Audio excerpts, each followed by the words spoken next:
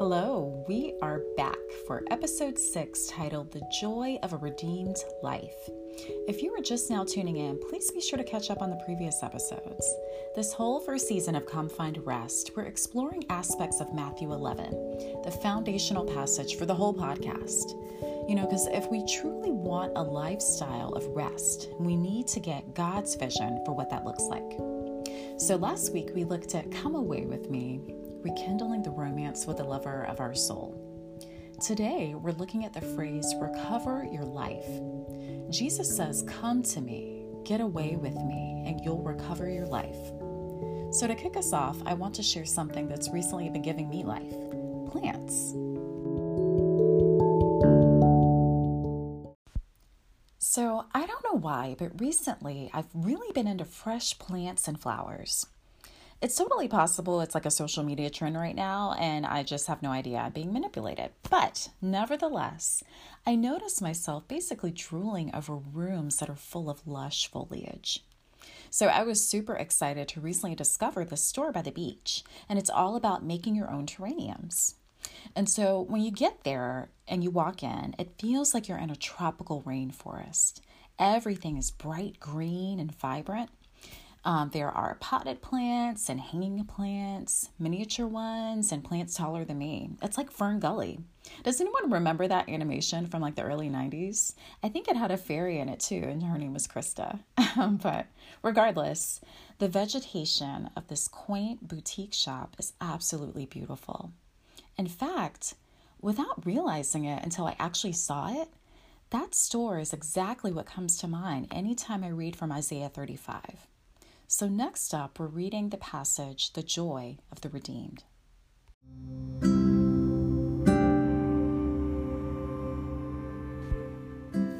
So we are reading from Isaiah 35. In some translations, it's titled The Joy of the Redeemed, and others, it's Zion's Happy Future. But let's begin in verse 1.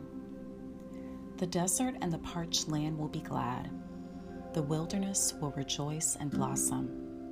Like the crocus, it will burst into bloom. It will rejoice greatly and shout for joy. The glory of Lebanon will be given to it, the splendor of Carmel and Sharon.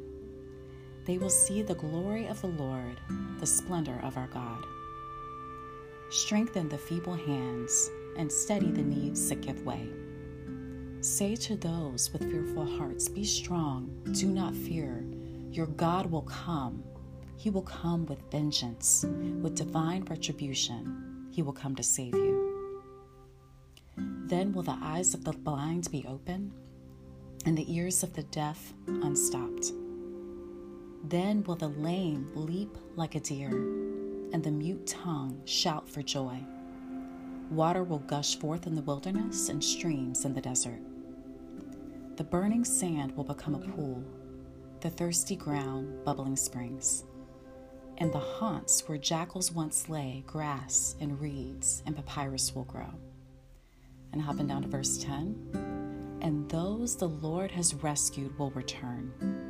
They will enter Zion with singing. Everlasting joy will crown their heads. Gladness and joy will overtake them, and sorrow and sighing will flee away. Selah. Seriously, let's just pause and calmly think of that. There's so much here, but let's begin with the imagery.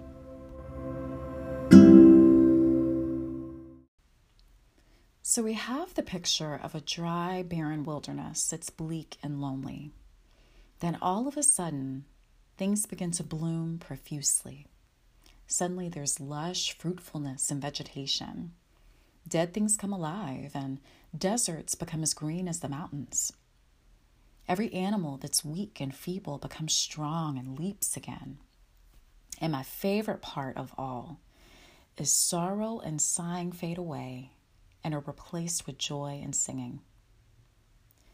To me, it's a lot like the miracle question that counselors use in therapy, that strategy where you ask a client, you go to sleep and a miracle takes place overnight. But you don't know it because you were sleeping. When you wake up, what would clue you into the fact that a miracle took place? Well, in the case of Isaiah 35, it will be this very picture. What was once struggle and death has been transformed into peaceful pastures. But before we get to the good part, right, the peaceful pastures and lush vegetation, we need to talk a bit about the struggle. Some of us are tired, worn out, and burned out because we've been in the struggle so long. It's like there have been prolonged seasons of barrenness, perhaps in health, finances, even our dreams. And it can happen in life. Like, life is hard and it weighs on you. And after some trials and difficulties, it's very easy to fall into depression and lack and start to experience that as the norm. You might even feel empty inside, or like a part of you's even died.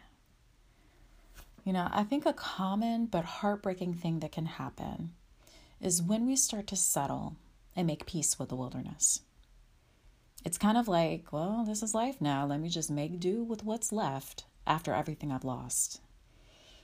And to me, it's not as much radical acceptance as it is resignation. When you truly accept something, you acknowledge the reality for what it is while remaining hopeful for better days.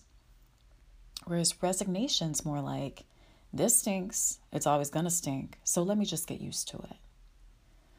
And let me just say, if you're in that place of resignation, and we all have been, it's time to ask God to renew your vision for His redemption. Redemption, right? It's a powerful, amazing thing. And actually, one of my favorite declarations about the Lord is that He is a redeemer. He showed Himself to me. He revealed that aspect of His nature to me in a really powerful way several years back. I was in my own wilderness for many years after a betrayal and humiliation. And if you've ever had the wind knocked out of you, that shock, that pain in your chest, I carried that around for a very long time. But in the fullness of time, and it did take a while, God replaced every ounce of pain with joy and love. Seriously, the gratitude I feel for my life right now, even though it's not perfect, is as visceral as anything I felt in seasons of loss. But the question is, how does redemption work exactly? Well, to redeem means to compensate for the faults or bad aspects of something. And believe it or not, we see this all the time. Someone survives an assault or childhood abuse, and then later they take that experience and become an advocate and protector of others.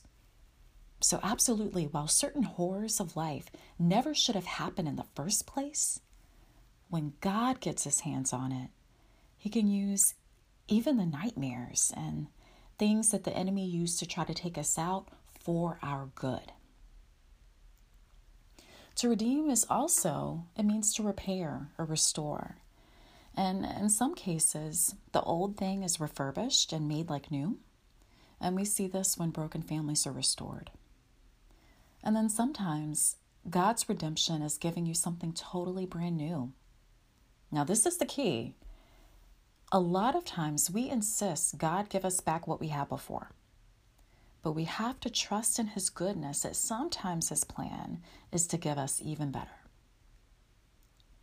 Finally, when it comes to redemption, to redeem is to free from what distresses or harms. To free from what distresses or harms. God's primary concern is with our wholeness. Therefore, I believe He deals with our hearts first and foremost, and then ministers to the need.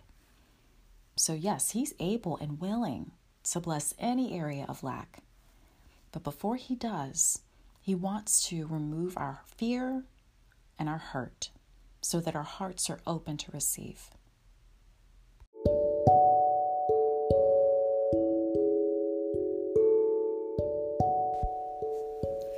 As we conclude, let's recap from the beginning. God wants you to recover your life. He wants to give you life. Just think how something as simple as a plant store can awaken that feeling of refreshing. How much more do we need God to minister life and vitality to our souls as well? Can we pray together? Heavenly Father, thank you for times of refreshing. Some of us have been walking through a barren wasteland for what feels like forever. We're tired and weak and feeble. We're thirsty and fainting. It feels like all we know is sorrow and sighing. Lord, for those of us who are sick with grief and near death, come by the power of your Holy Spirit and cause our souls to live again, breathe again, hope again, believe again. Redeem and restore everything that was lost or stolen from our lives. Relationships, dreams, maybe even innocence. Lord, by the power of your Spirit, turn the dry deserts of our soul into running streams, bubbling brooks, bursting forth abundantly with vibrant green vegetation and nourishing foliage. And most importantly, Jesus, restore our song. Turn our sorrow and sighing to singing and dancing, and may your gladness and joy overtake us. Overtake us, Lord. Supernaturally surprise us with tears of joy and hearty laughter as our hearts are filled to overflowing with hope and goodness and love. Do it for us now, Lord. In your name I pray. Amen. Yes. Wait for it, y'all. Watch for it. Watch him do it. Thank you for tuning in. We'll see you next time on Come Find Rest.